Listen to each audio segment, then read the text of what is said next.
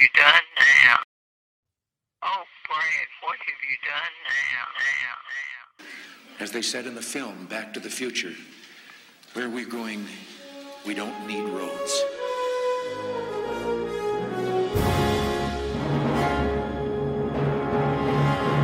Wait a minute, Doc. Are you telling me you built a time machine? Out of a DeLorean? Marty! You've got to come back with me! Back to the future!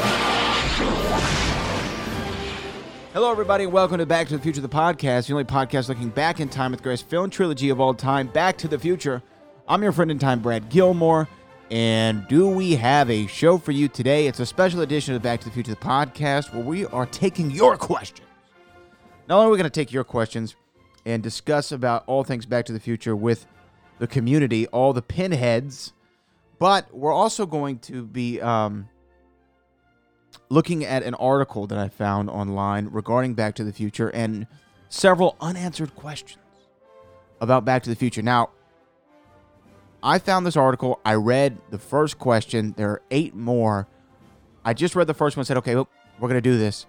So I haven't looked at these ahead of time. I don't know what all the questions are. So whatever comes up, comes up. So we're going to talk through all these things together. So I threw it all to the Twitter, to the Instagram, to the Facebook pages. And we have several questions that have been sent in by fellow pinheads the world around. So I'm going to read them here right now. Let me pull them up here on my handy-dandy smartphone. And let us go to the first question. Tim Plum comes with our first question. He says, I've always wondered what the Western Union guy would have seen if he decided to deliver Doc's letter a few minutes early. Who would be there? Would he even know to go? I guess he means how would he even know to go? I've always wanted to discuss it. Well, what he would have seen is he would have seen the DeLorean get struck by lightning, right? We're talking about the end of Back to the Future Part 2, where Marty is saying, Doc, be careful. You don't want to get struck by lightning, right? He would have seen the DeLorean flying in the air in 1955, which would have been very odd. It was odd to Biff in 1985 in the beginning of the movie, right? So he would have seen that, and then he would have known to go because they left instructions for him. My thing is, this guy, the Western Union guy, said he placed a bet with some of the guys in the office, and it looks like he lost, meaning if Marty would have even been there. I would have been completely freaked out if somebody left an envelope for me 70 years ago or left it at my store 70 years ago. That means, think about this, that means not only a few, everybody who was working at that Western Union store in 1885, in 1895, in 1905, in 1915, in 1925, in 1935, and conceivably 1945, they would have all been different people. So by the time 1955 comes around, that letter at that specific location would have been handed off by dozens of people, conceivably.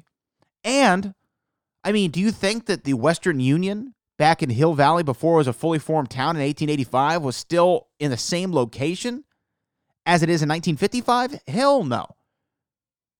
So it's had to have changed over, and I'm pretty sure we see Western Union on Hill in the Hill Valley, court there in downtown Hill Valley by the courthouse. So I mean, maybe it's in the same place, but I'm sure they've renovated.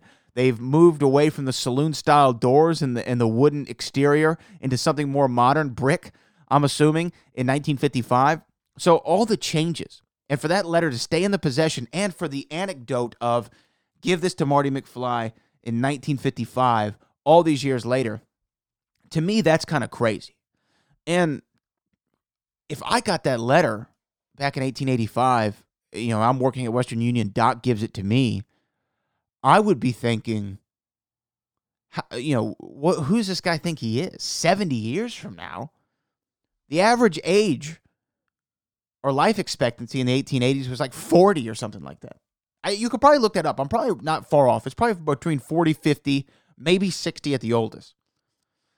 So I don't know. I think that would be the most curious thing. To me, the Western Union guy did not freak out enough. I'd have been like, what?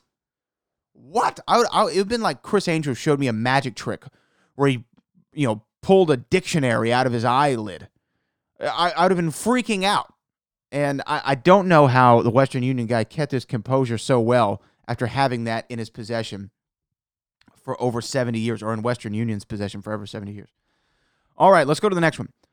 Nick Valentine wants to know, what is your favorite Back to the Future related memory, be it a screening, a convention, or even just a memorial conversation about the trilogy?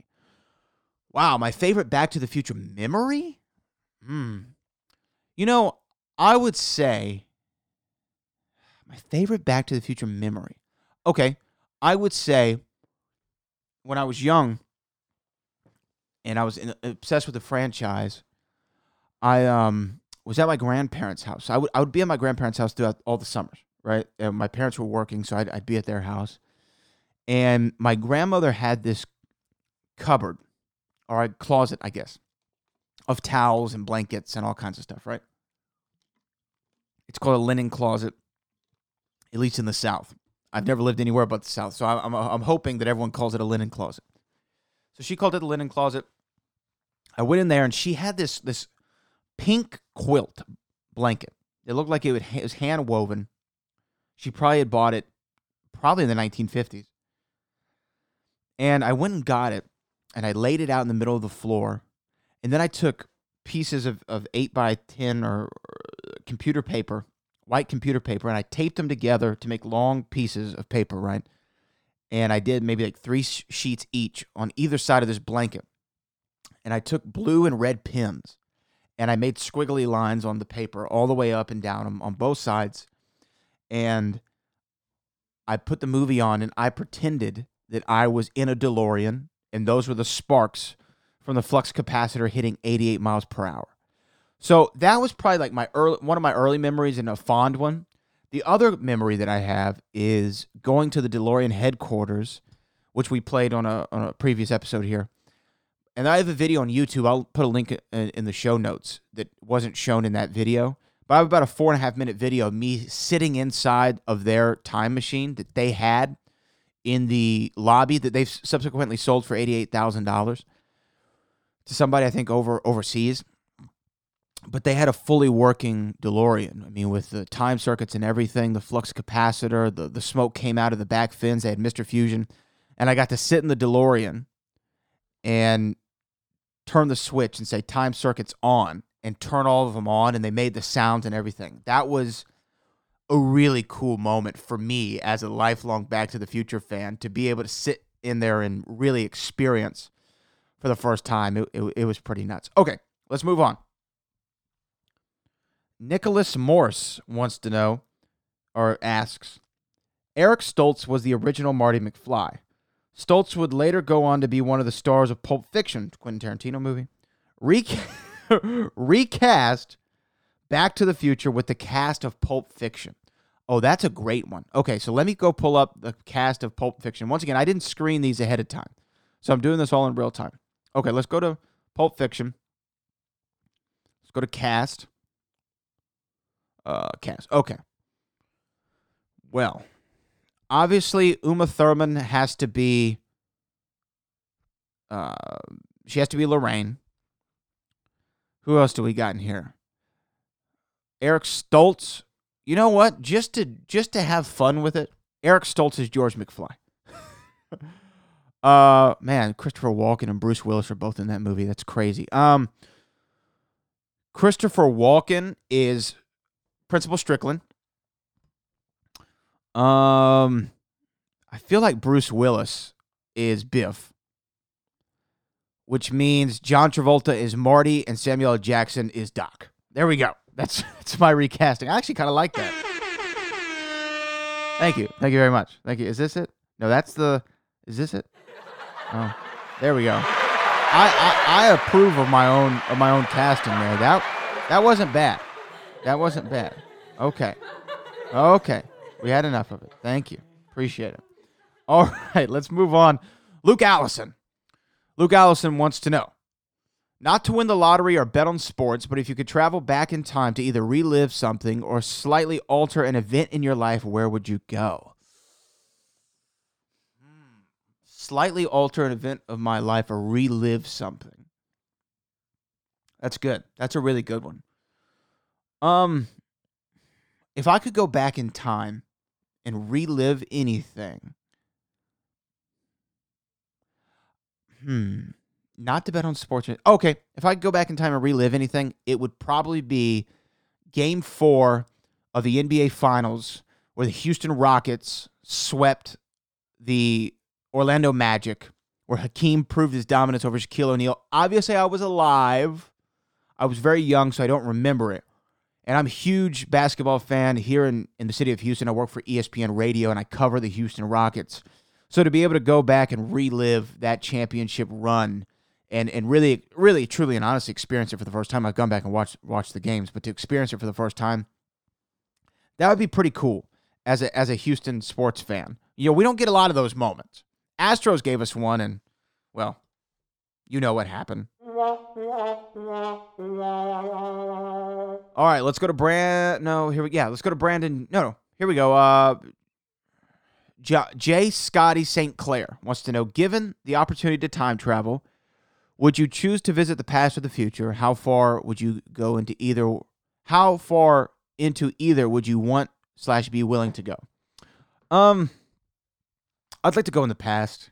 I think that everyone would like to go into the future and see what happens, but to be honest with you, the beauty of life is not knowing. And for me, I would have never thought when I did the first episode of Back to the Future, the podcast, that I'd have a book out about Back to the Future, Back from the Future, celebration of the greatest time travel story ever told. Available on Amazon, Barnes & Noble, and IndieBound.com. I never would have thought that. I never would have thought I would talk to Crispin Glover and Jeffrey Wiseman, Claudia Wells, Harry Waters. I've talked sort of to Donald Full of Love, who plays Mayor Goldie Wilson. Go check out that episode and story here in the archives.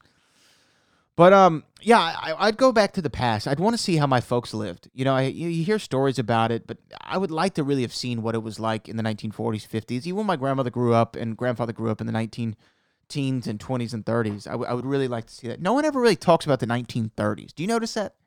I feel like we never talk about the 1930s in America. I'd like to go back and see a little bit about the 1930s and see what all that was like. And, it'd be dope. 1939, go see the world premiere of Wizard of Oz. Oh, that'd be dope. That'd be sweet. So I'd want to go to the past. And I'd only go however many years that is, 60 years, 70 years, 80 years in the past. All right. Brandon Johnson says, if Doc knew about Marty's hand injury because of the accident with the Rolls Royce, why would he assume that the downfall of his future family was because his naive son got roped into gang activity in 2015? Because at that time, Marty was making an illicit deal with needles that was being scanned and resulted in him getting fired. Well, after he flushed his future down the toilet. Well, no, here's the thing. The Rolls-Royce incident, yeah, Marty broke his hand and he wasn't a world-famous rock star. But just because that didn't work out, I don't think that was what caused his whole family to go, right? Because when you see, sure, is Marty the most happy individual in 2015? No. Lorraine says he gave up on his music and, whatever. Old man Biff says he flushed his life completely down the toilet. I don't know if that was a Biff impression. It sounds like something else. Sounds like a raspy Bernie Sanders. But I think that sent his life down a different path, and I think that was what the moment was supposed to illustrate. Is, hey, you might have had these dreams as a kid. Something happened. It altered your life's trajectory. And now, though, here's the thing. In 2015, his folks are still around. He's had 2 children. He's married. Before he, gets into the deal with Douglas J. Needles, he's doing okay in his life. It seems to be. He's got a house in Hilldale, which isn't what it used to be, but still, he's got a house. He's got a home. He's not homeless on the street. He's got some money to him. So I don't think that was the event. The Rolls-Royce event was what flushed his life completely down the toilet. I think it was the thing with his kids, because it's one thing for your dreams to be deferred, but it's another for your children to be in trouble. you want more for your kids. So I think Doc saw what happened to Marty's son and his daughter and said, okay, I can let him choose his own destiny, but I can't let his kids completely screw up their entire life and unravel their entire family history or what have you. So, I mean, I get where you're coming from, Brandon, but at the same time, I think that I'm right. Let's go to Kirby French. Have you seen this video? Do you have any thoughts on it? Oh, okay. I have seen this video. It's Back to the Future predicts 9/11. I'm not going to give this a whole lot of time because it's absolutely insane, silly, and ludicrous. This guy ties in too many small, minute details from the series, like Marty's wearing a red shirt, and then Joseph Gordon-Levitt is wearing a red shirt when he walks on a tightrope between the twin towers in the Robert Zemeckis movie. And I'm like, okay, what does that mean? And then like one of the scenes in the scenery channel looks like towers burning up because it's gross, it's despicable, it's disgusting. Don't pay any attention to that. It's just somebody who had way too much time on their hands and trying to make something out of nothing and get views. And I shouldn't even read that question. Jason Hicks, have you read the comics co-written by Bob Gale? They discuss the little side stories and fan theories and do a fine job of it, like how Doc met Marty and how Doc got the money to afford the hover conversion. Yeah, I've definitely read the comics. I haven't read them all. I want to go more into the Biff to the Future. I read that pretty extensively for a chapter in my book, but I want to go back and read them all because I think there's a lot of fun stuff there. A lot of good stuff. That was some of the questions there. Let's go over to Twitter. I know we had a couple over on Twitter. Yes, Will the Wheelman Watson. Shout out to you, Will. I got to meet Will in Atlanta, Georgia, when I was hosting an event for the Movie Trivia Schmodown. He said, could you see a reboot/remake happening in the next 10 years? And who would you cast to play Marty, Doc, and Biff? Talked about this in Recasting the Future with Kevin Smets, but I'll answer it anyway. Marty would be Tom Holland. Doc, I think we went with Eddie Murphy. And Biff, I went with John Boyega from the new Disney Star Wars trilogy, the sequel trilogy. Now let me pull up this article here. So this is an article from geekdad.com. And it says the top 9 Back to the Future trilogy questions left unanswered. So, let us, and this was written on October 21st, 2015, to be exact. So this was obviously one of the Future Day celebrations, one of the articles that went up. So, let's see what the 9 questions were. Let's start with number 1. All right, here we go. Why does 2015 not change around Marty and Doc when old Biff goes back in time to give his younger self the sports almanac?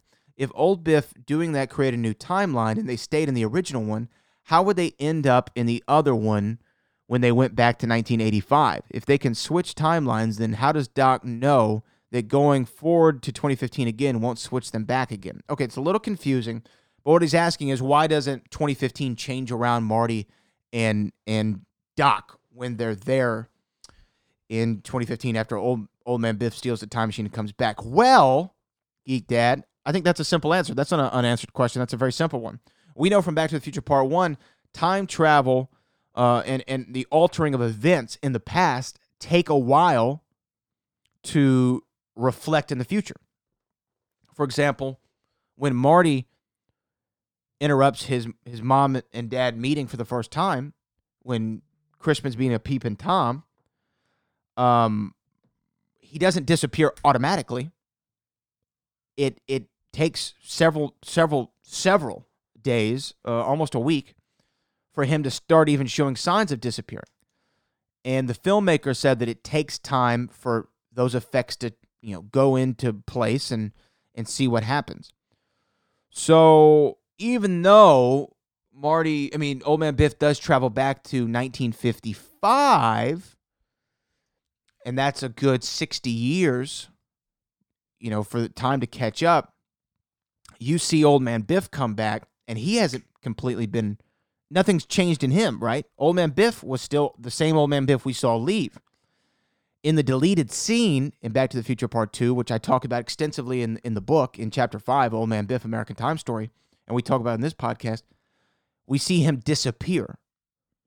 So we know something happened, but he didn't disappear immediately when he handed in the book. So time takes a while to come into effect. That's why time doesn't change around. The 2015 doesn't change around Marty and Doc when they're there. Okay, question 2. We know despite his initial reluctance, Doc taped the note Marty gave him back together and read it. So the Doc we see at the end of the first movie knows that if the timeline goes as originally did, he's going to be killed by terrorists on the night Marty goes back in time, and he knows what date that is. And the only thing he can think of to do is wear a bulletproof vest. He's astonishingly lucky that they didn't shoot him in the head, not to mention even wearing a bulletproof vest and getting shot that many times in the torso with a submachine gun would probably cause broken ribs or internal bleeding. Why not set a trap for the terrorist, or even just maybe don't steal the plutonium from the terrorists in the first place? That is interesting. But again, we don't know when Doc opened that letter. Doc, the letter does say don't open until in 1985. And that would, okay, here's the thing. Marty giving Doc that letter in 1955. That means that future Doc knows, by having that letter, the future Doc knows he's going to invent a time machine. Perhaps that's why he spends the next 30 years trying to invent it.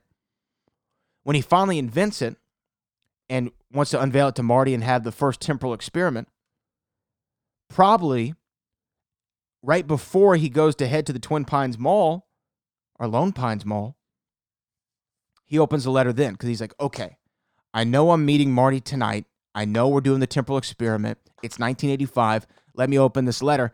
Opens the letter, sees what it says, and so he thinks the only thing he can do it in short-term notice, and he gets a bulletproof vest. He knows that they shoot him in the chest, too. I think. Well, maybe he doesn't know that. He doesn't know that. He knows he's going to get shot. He's assuming in the chest. He's making some assumptions. I see what the article's saying. He's making a couple of assumptions, but it worked out for him. Let's go to question 3. What about the alternate Marty from the end of the first film? You know, the one who grew up with the confident dad and loving, supportive family, and who knows Biff only as the goofy guy who washes the family's cars. What happened when he goes back in time? Did Doc give him a list of things he had to do in 1955 so the timeline worked out? Okay. Including getting hit by his grandfather's car and making out with his mother, or does he go back to encounter the original Marty the same way the original Marty does in part 2? How does that affect the happenings in the past, and what happens if and when that Marty gets back to 1985? Does another Marty go back? Will Hill Valley of November 1955 over? Okay, this is one of those complex questions that people like to get into of Marty A, Marty B, Marty C, Marty D, Marty E. And there's actually a commercial out right now promoting a release of a toy line where all these Docs and Martys come back. And I think they even do that in the Back to the Future, the game at one point. Toward the end of the game, you see all these different versions of Marty and Doc warning each other not to do this and trying to figure out which the original one. That's where time travel gets too tricky. And I don't overthink that. But to answer the first part, what about the alternate Marty from the end of the first film? He grew up with a supportive family. I don't know. I think this is sort of an unanswerable one because you just get into a paradox way too much. Question 4. Why does Doc get so angry with Marty about the sports almanac? In the first film, when he says he's going to the future before he gets shot, he mentions finding out who won the next 25 World Series and pats the pocket where he put the notebook. So wasn't he planning to use that knowledge for personal gain? No, absolutely not. He definitely wasn't using that for personal gain. Not even close. Not even close. He just said, I'd like to see who wins the next 25 World Series. You know, he just wants to know. He's going in the future. He's obviously going to get future information. He just wants to know, and he pats the pocket. I don't think so. He wasn't going to do it for financial gain. And he says that the reason he invented the time machine was to travel through time and learn about where we've been, where we're going, not for financial gain. When Doc accidentally went back to 1885 and then sealed up the DeLorean in the mine so his 1955 self and Marty could find it, he surely would have drained the gas tank. When you know you're leaving a car for 70 years, that seems pretty obvious. So what did he do with the gas? He didn't keep it in the case, he didn't keep it in case it might come in handy. Seems like unlikely for a guy who built a giant machine to make ice. No, I think if he did drain it, and get rid of it, because here's the thing. He left the time machine there for Marty and his 1955 counterpart to find it in the mine in 1955. He had no intention of ever going back to 1985. He wanted to live out the rest of his days in the Old West, like the letter said. So if he did drain it of gasoline, which would be the proper thing to do, any car person knows that, take the old gas out, he probably just poured it on the ground because he doesn't have any use for it, and he knows in 1955 there's going to be regular unleaded gasoline. So he doesn't have to preserve this gas for all these years, and it probably wouldn't even be, it still would be bad anyway. So that's a silly question, Geek Dad. 9, remember the Indians and the cavalry? Marty runs from the bear in the cave in the same direction they were going. When he falls down a hill into the fence at his great-great-grandfather's farm, how did the Indians and the cavalry not overrun and destroy the farm? Let's see, he falls. That is true. I don't know. I can't answer that question. That's a good question. That is an unanswered question. All right, number 7. What changed in Marty's mind between the first and second films, which aren't supposed to have any time between them at all, to prompt his inability to handle being called cowardly? There's not even a hint of that character flaw in the first film, but it's suddenly a huge plot point in the second and again in the third. Well, okay. This is an answered question. It's been answered by Bob Gale. We wanted to. Marty didn't really have an arc, although he did. He learned that you shouldn't be afraid of rejection in the first movie, but by proxy of his father. But the Bob Gale said in the second and third movie they thought that Marty should have a more pronounced character arc, so they just put it in there. And here's the thing. No time passed between those movies, so we're still getting to learn Marty McFly. We don't know everything there is to know about him. Nobody really challenges his manhood by calling him yellow or chicken or a coward or anything like that in Back to the Future Part 1. And he shows that he is not any of that by being very brave, taking out Biff in the 50s in Lou's Diner and all that. So we don't know that that's not something that he already has. We find out about it in Back to the Future Part 2, and we see him come to grips with it by the end of the third film. So I think that question has been answered. Number 8.